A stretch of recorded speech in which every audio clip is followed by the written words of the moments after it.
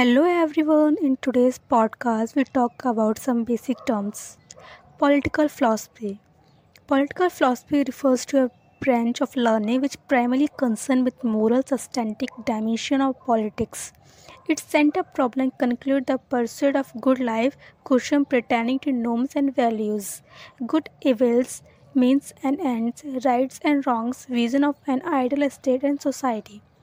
Political philosophy also inquiries into a foundation of political life, ground of political obligation, and moral worthiness of different political systems. It makes use of philosophical and historical method in determining the goal of public life. A major part of political philosophy concerned with moral and social life. Second, liberal democracy. Liberal democracy refers to a system of governance based on the principle of liberalism and democracy. Liberalism seeks to mount human relations into market relations by evolving such rules and procedures that would ensure the reconciliation of conflict interests. Democracy implies the formation of government with the consent of ordinary people.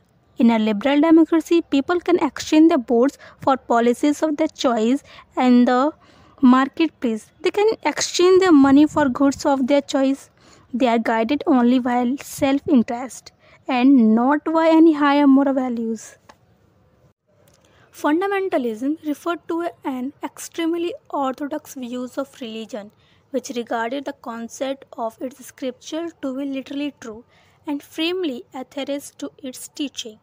So, it accepted the description of supernatural events and divine miracles included in the scripture with full faith. It does not recognize any scientific knowledge that contradicts the concept of scripture. Third, untouchability.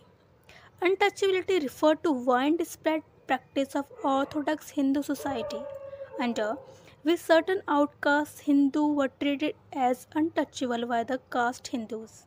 Their touch was believed to pollute the body or caste Hindus or anything of their use. Those branded as untouchable refused to enter into temple and were not allowed to use common bell, ponds and other common services. Fourth, totalitarianism. Totalitarianism refers to a system of governance in which states seek to regulate and control aspects of life of its citizens, whether public or private.